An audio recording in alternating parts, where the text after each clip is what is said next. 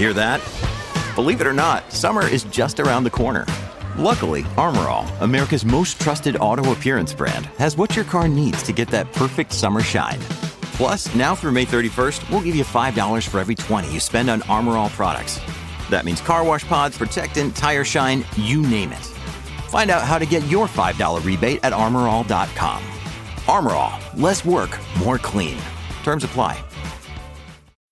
When you need mealtime inspiration, it's worth shopping Kroger, where you'll find over 30,000 mouth-watering choices that excite your inner foodie. And no matter what tasty choice you make, you'll enjoy our everyday low prices, plus extra ways to save, like digital coupons worth over $600 each week. You can also save up to $1 off per gallon at the pump with fuel points. More savings and more inspiring flavors make shopping Kroger worth it every time. Kroger, fresh for everyone. Fuel restrictions apply. The 1980s was a remarkable era for TV. It was a time when average primetime ratings reached levels rarely seen since. Dallas, Dynasty, The Cosby Show, Cheers, Miami Vice, Knight Rider, The A-Team, Family Ties. It seemed like everything was must-see TV. And you dare not miss anything unless you wanted to be completely out of the loop. But despite being an era with some of the most popular shows in history, not everything could be a hit. I'm Jamie Logie, and this is Everything 80s, a podcast that looks back on a decade that forever changed the way we dressed, consumed, and connected.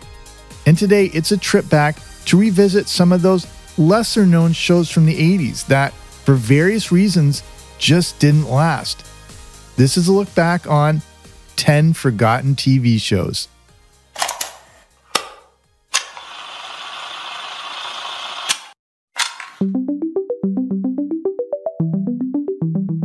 It's hard to tell what will connect with audiences, especially during the 1980s when network TV dominated our entertainment.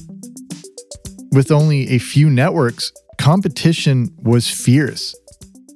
Limited time slots, especially during prime time, made it even harder for a new show to make an impact and attract viewers. There wasn't any DVR or on-demand viewing, so viewers could check you out when it was convenient for them. TV was often a one-shot deal. The VCR made recording shows while you were out possible, but you could only record one show at a time. If you already had a favorite show you didn't want to miss, it got recording priority over a new show. And during the early 80s, when not many people even owned a VCR, that was even more difficult. According to a November 1984 New York Times article, in 1984, just 1 in 7 homes owned a VCR. This, however, represented a huge 81% increase in VCR sales from the previous year. But this was a long way off the 66% of homes that owned one by the end of the decade. Then compare this to the year 2005.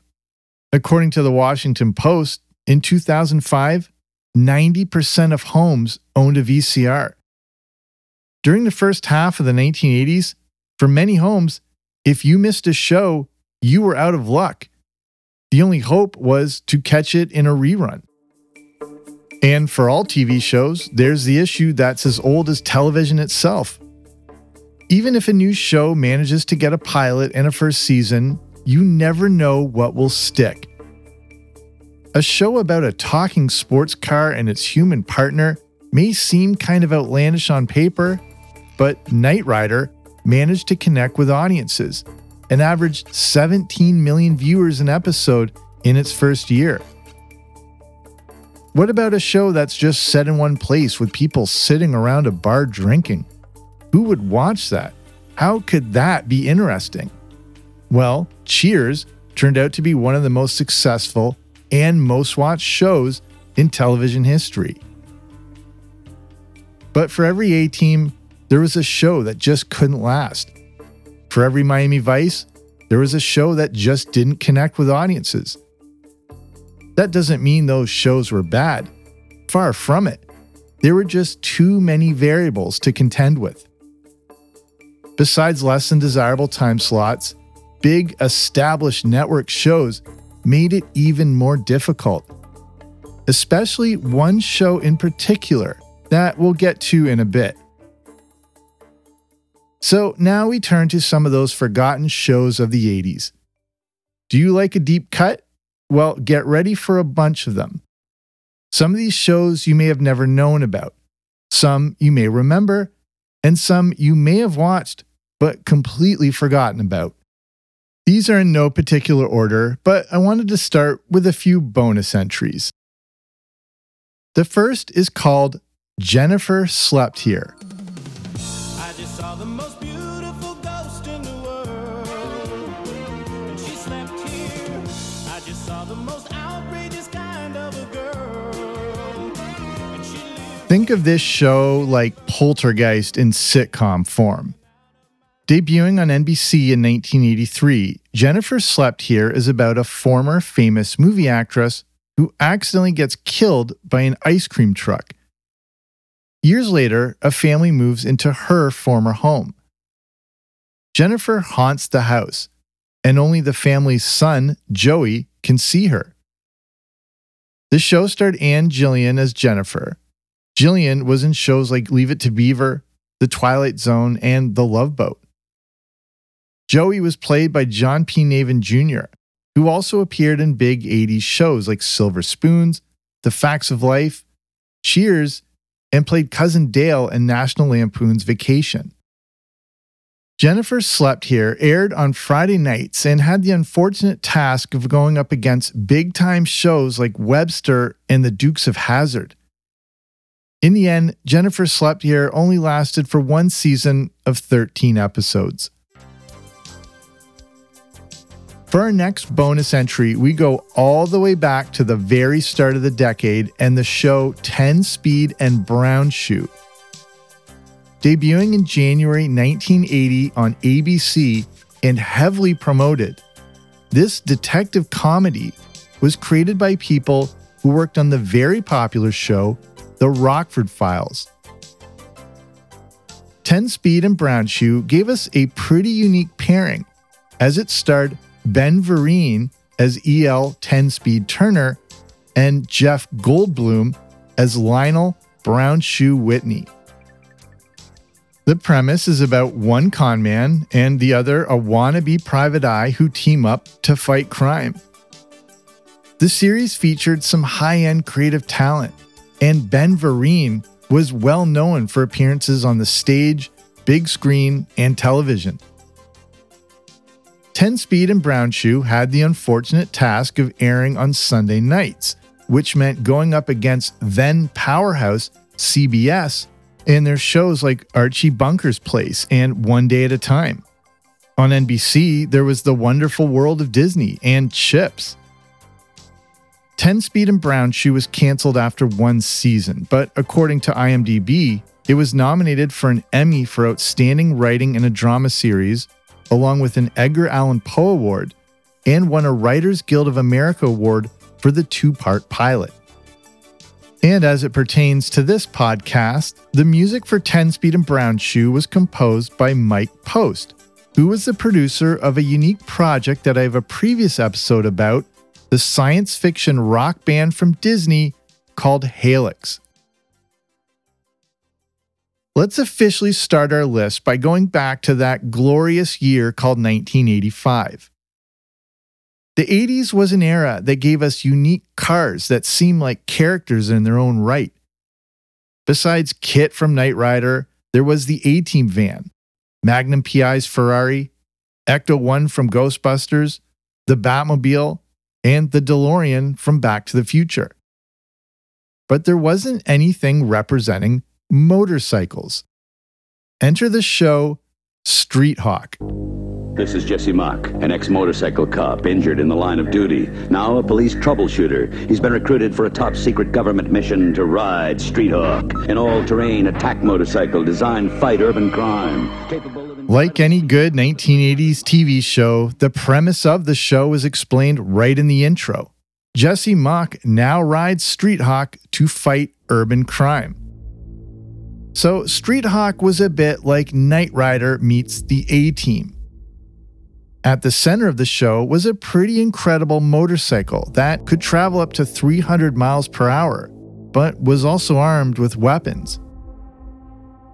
With electronic theme music composed by the legendary group Tangerine Dream, Street Hawk seemed like a show that could have a long run. But after debuting in January 1985 on ABC, it only lasted for one season. Street Hawk was developed by Bruce Lansbury, brother of Angela, and he also helped develop Knight Rider. The pilot episode of Street Hawk even featured a pre-Back to the Future Doc Brown himself, Christopher Lloyd. The second episode starred a young George Clooney, who was just in his early 20s. But Street Hawk had an absolute nightmare of a time slot. The show aired on NBC Friday nights at 9 p.m. If you were of a certain age in 1985, you know that the Friday night 9 p.m. time slot was one of the most powerful in the decade. If you know your network time slot history, you know where this is going. Let's take January 25th, 1985 as an example, as Street Hawk had to go up against powerhouse shows Dallas on CBS and Miami Vice on ABC. Back in 1985, Dallas also had the Dukes of Hazzard as its lead-in and was followed by Falcon Crest, making this an unmissable time block of shows. Street Hawk did have Webster as its lead-in, which definitely didn't hurt. According to Den of Geek, Street Hawk was syndicated to 42 different countries, and you may remember it well if you grew up in the UK back then. There was a lot of merchandise released for Street Hawk, but ultimately, it was just a very expensive show to produce, and ended in May 1985 after just 14 episodes.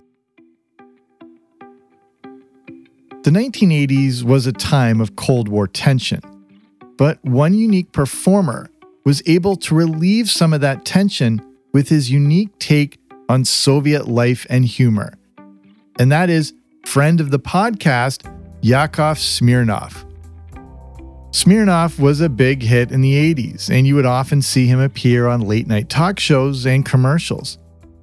His popularity also led to some famous catchphrases, including one that would be the name of his own sitcom called What a Country. I wanna be an American in the land of the free.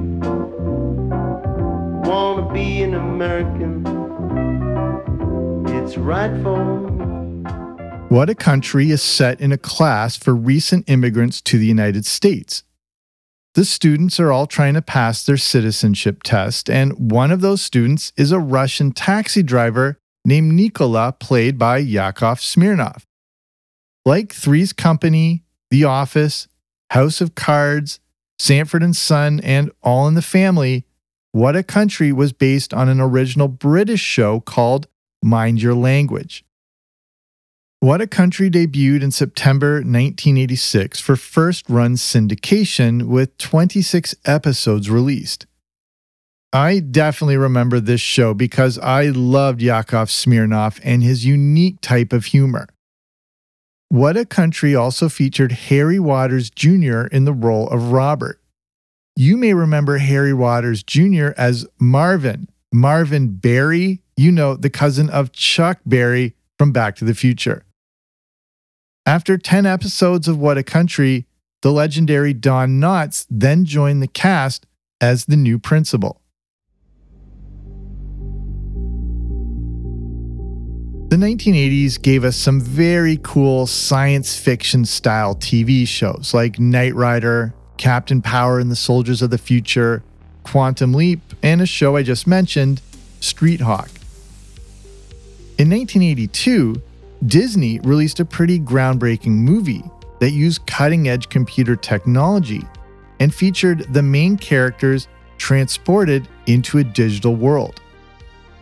That movie was Tron, and it has a big influence on our next show called Automan. Automan is about Walter, the computer expert of a police department. His work isn't respected by his superiors, and to show them how important computers are, Walter creates Automan, an AI creation that not only looks and sounds real, but can take on an actual physical presence.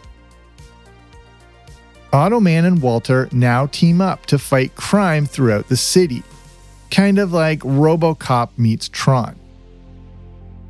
If you're old enough to remember Automan, you probably remember what a big deal it was, as it was like Tron coming to the small screen. The show also featured that same visual style now made famous by Tron. But instead of humans going into a digital world, a digital character enters our human world. Automan starred Desi Arnaz Jr., the son of Lucille Ball and Desi Arnaz, along with Chuck Wagner as Automan. Automan was developed by big-time producer Glenn Larson, who brought us shows like Battlestar Galactica, Buck Rogers in the 25th Century, Knight Rider, Magnum P.I., and The Fall Guy. This was a big project, and a lot of money went into the creation and production of Automan, especially into the cutting-edge technology. Automan had a sidekick, if you will, named Cursor, that could draw anything and bring it to life, like a holographic-looking Lamborghini or a helicopter. Walter could also step into Automan and wear him as a suit, kind of like Tony Stark in Iron Man. Automan debuted in December 1983 on ABC. Thursday, America's newest superhero becomes a crime boss. If you get in my way, he'd be eliminated. And he gives the syndicate a run for its money. Gotta stop him, Otto. We'll take everything I've got, Walter. Automan. I remember the promos for Automan like it was yesterday, and this thing was shaping up to be the next Knight Rider. With high expectations, some merchandise was already being developed, but the show just didn't take. Automan ran for just one season of 12 episodes, even though 13 were made before it was canceled. The show was incredibly expensive to produce, and just not enough people were watching, even though the ratings it got would make it the most watched show on TV today by a country mile. But at this point in the 80s, it just wasn't enough to keep up. If you grew up in the 80s, you probably remember what an impact the Police Academy movies had on the world of entertainment and comedy. The first Police Academy came out in 1984 and was followed by 5 more editions during the 80s. Basically, from 1984 to the end of the decade, there was a new Police Academy every year. Even though it wasn't a direct spin-off, the show The Last Precinct was Police Academy inspired.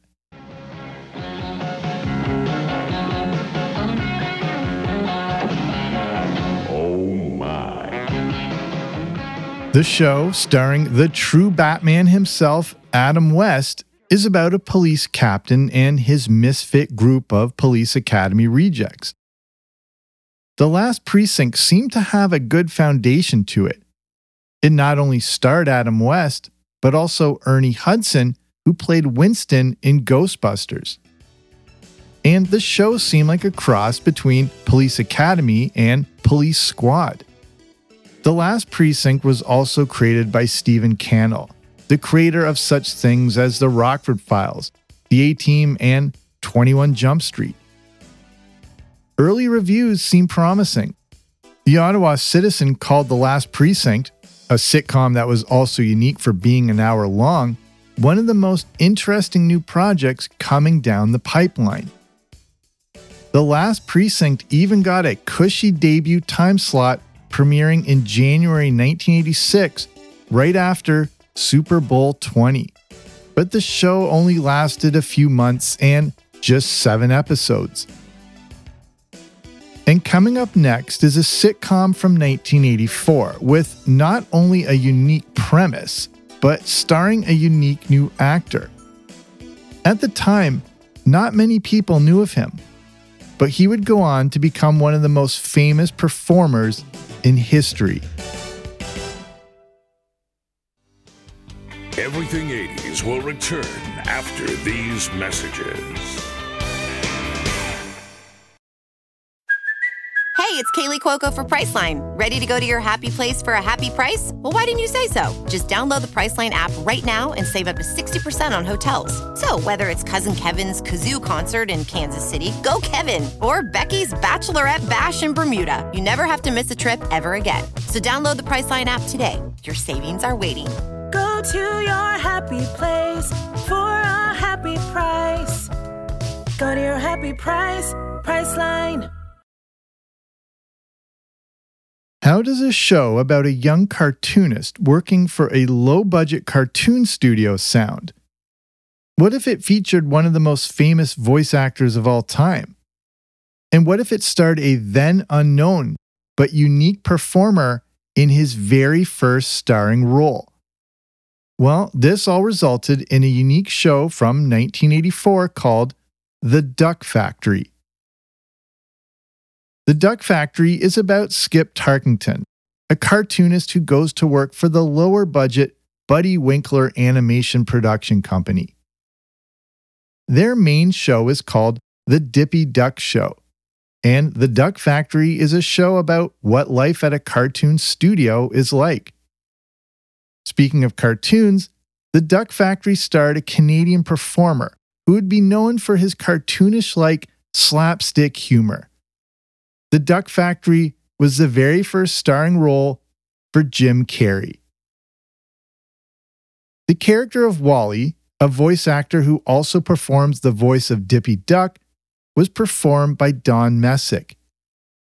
Messick is a legendary voice talent and was the voice of Bam Bam Rubble, Astro on the Jetsons, Boo Boo Bear, Papa Smurf and Azrael on the Smurfs, and possibly his most famous role, Scooby-Doo.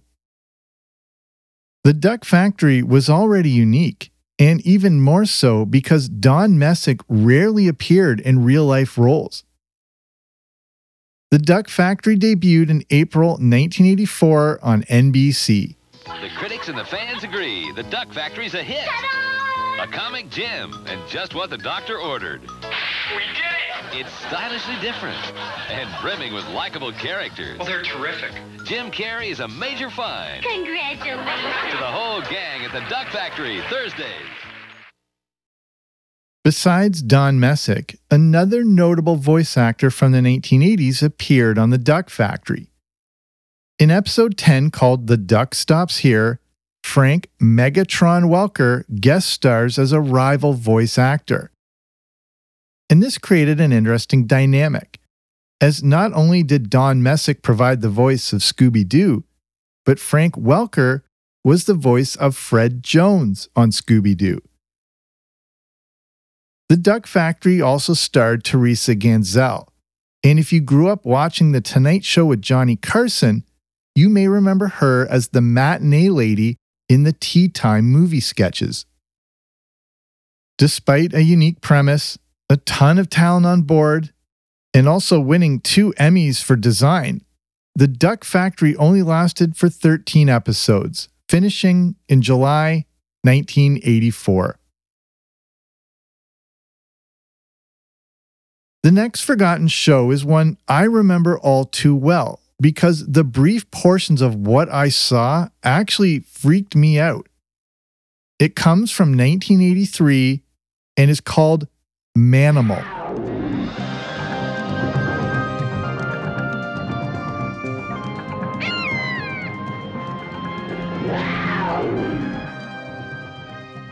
Manimal was a science fiction style superhero show about Jonathan Chase, who can shapeshift and turn into any animal he wants.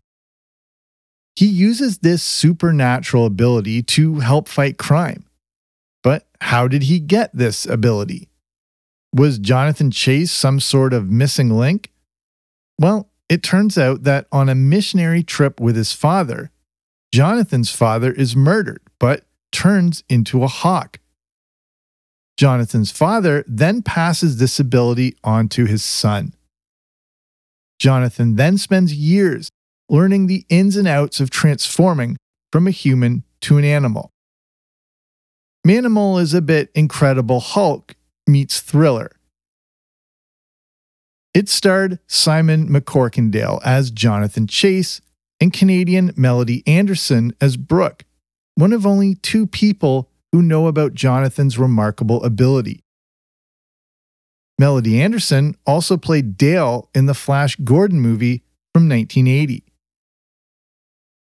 Manimal, tagline, a man with the brightest of futures, a man with the darkest of paths, was another Glenn Larson production, so there were high hopes surrounding it. According to another friend of the podcast, Dan Larson from the Secret Galaxy YouTube channel, Manimal was even filming alongside the show Automan. And Manimal was released on NBC alongside the first show we covered, Jennifer Slept Here. The debut was in September 1983 with a full 90-minute pilot episode. But there was one big problem. Manimal aired Friday nights at 8:30. And if you recall from earlier about the Friday night time slot, that meant going up against Dallas. Even though it wasn't pulling in the ratings numbers of the Who Shot JR days, Dallas was still the #1 show on TV and had more than double the rating and audience share of Manimal. After just 8 episodes, Manimal was canceled.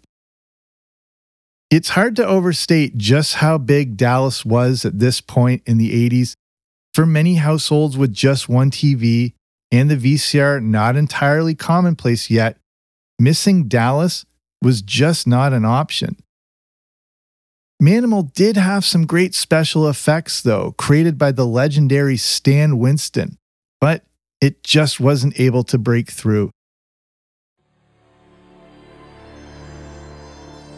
Next, we have another Glenn Larson creation that starred Sam Jones, who played Flash Gordon. It's an action-adventure series that takes place in the near future called The Highwayman. They are known simply as Highwaymen. The Highwayman had a bit of a Mad Max feel to it, as each Highwayman has their own unique truck. The trucks are similar to KITT from Knight Rider in that they are highly computerized, extremely high-tech, and equipped with weapons. Produced by 20th Century Fox, The Highwayman debuted on NBC in September 1987. The series also featured Mark Jackson, whom Australians would know as Australian rules footballer Jacko. The 1980s was that era of cinematic TV shows that felt like watching a movie during prime time. Knight Rider was one of the definitive examples of this, and it made sense to try to replicate it with other cinematic shows. The Highwayman, with its combination of Mad Max and Knight Rider, seemed like it should capture a similar and quite large audience as Knight Rider. The trucks featured in The Highwayman were pretty amazing.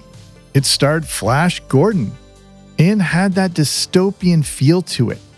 It should have resonated with audiences, but that just didn't happen. For one thing, the pilot was quite different from the regular episodes, both in cast and format. The episodes were also expensive to produce, and The Highwayman lasted just 9 episodes, finishing in April 1988.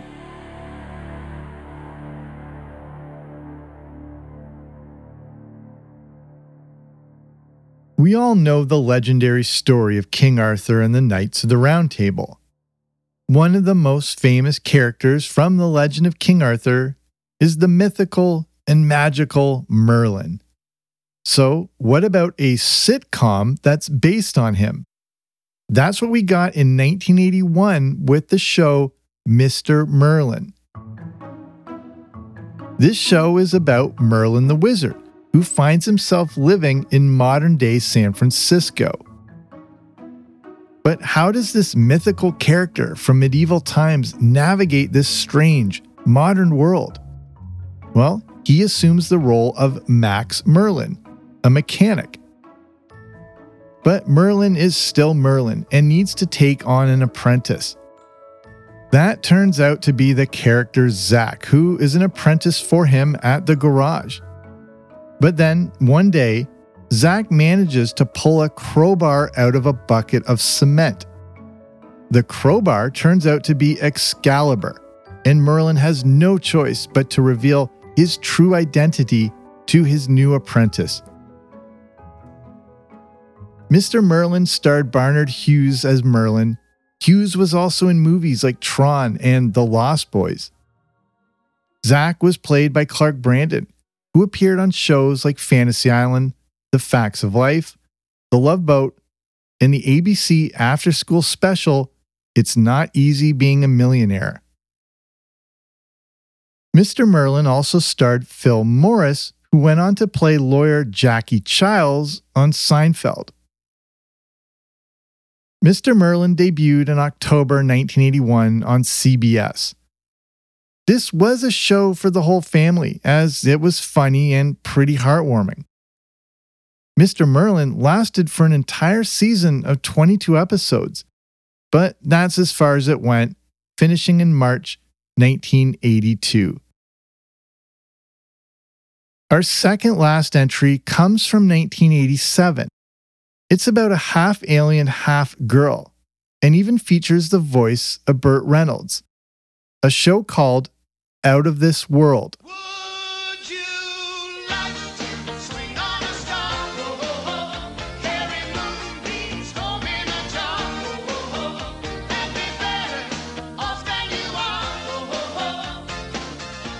Out of This World was a fantasy sitcom released for syndication. The premise is about a girl named Evie, and on her 13th birthday, she discovers that her father is an alien.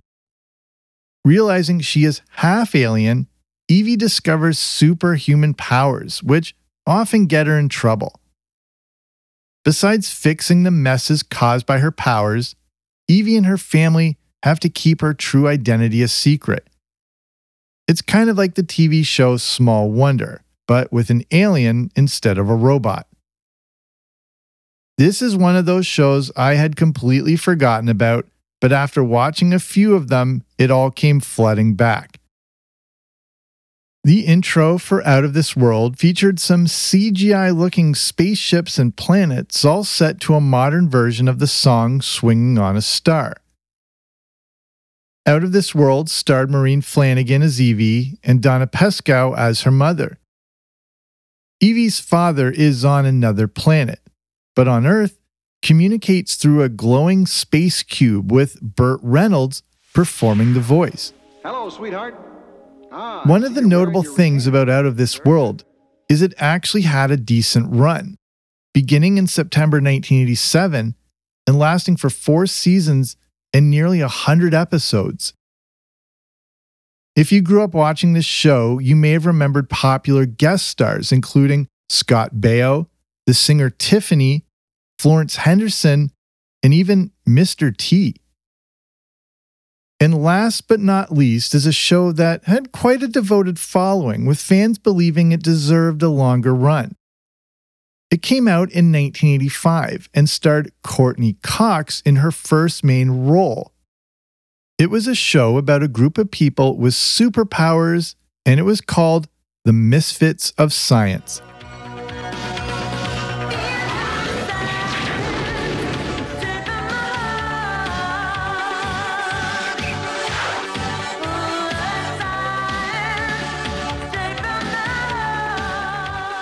The Misfits of Science sounds like the X-Men, as not only does the group have superhuman abilities, but they are formed by a leader named Dr. Billy Hayes, who runs a center for people who have unusual abilities that they cannot control.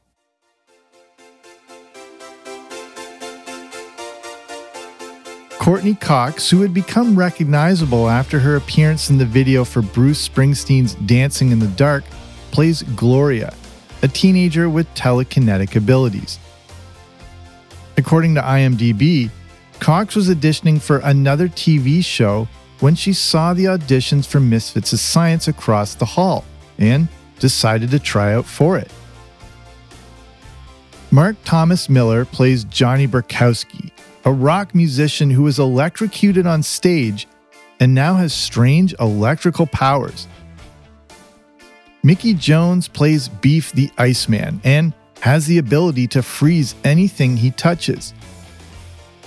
There is also Dr. Elvin Lincoln, a friend of Dr. Billy, who can shrink from his height of 7'4" down to just a few inches. Dr. Elvin was played by Kevin Peter Hall, who was actually 7'2". Not only did Hall play the role of Predator in the 1987 movie and the sequel, but he was also Harry in the Harry and the Hendersons movie and TV series. You may also remember Hall from shows like Night Court, The Dukes of Hazzard, and an appearance in Big Top Pee-wee. The director of the institute that keeps the Misfits of Science is named Dick Stettmeyer, and he was played by Max Wright, who went on to play Willie Tanner on Alf. Misfits of Science debuted in October 1985 on NBC, and in a pre-Avengers X-Men MCU world, was a compelling idea for a TV show. It was science fiction, it featured superheroes, but it was still a bit of a comedy with dramatic moments. Part of the premise is that the team fights crime, but is also overseen by the largest defense contractor in the US, who wants them to create things for commercial interest. Like some other shows in this episode, Misfits of Science also had to go up against Dallas on Friday nights. When it debuted in October 1985, Misfits of Science began with a 2-hour premiere. An October 4th, 1985 New York Times review said of the head-to-head competition that, quote, Dallas needn't fret, unquote. But Misfits of Science wasn't trying to go after the Dallas crowd. This was like a comic book come to life. In the October New York Times article, Misfits of Science is regarded as having, quote, the style and substance of a cartoon, something on the order of He-Man and the Masters of the Universe, unquote. But again, this was the intent. Misfits of Science didn't want the Dallas audience, they wanted the kids of the Dallas audience. Brandon Tartikoff, then president of NBC, wanted Misfits of Science to feel like watching Ghostbusters on a Friday night. The pilot episode of Misfits of Science even feels quite Ghostbusters-ish, including the use of a 1959 Cadillac Miller Meteor Sentinel ambulance. That's the same car used for Ecto-1 in Ghostbusters.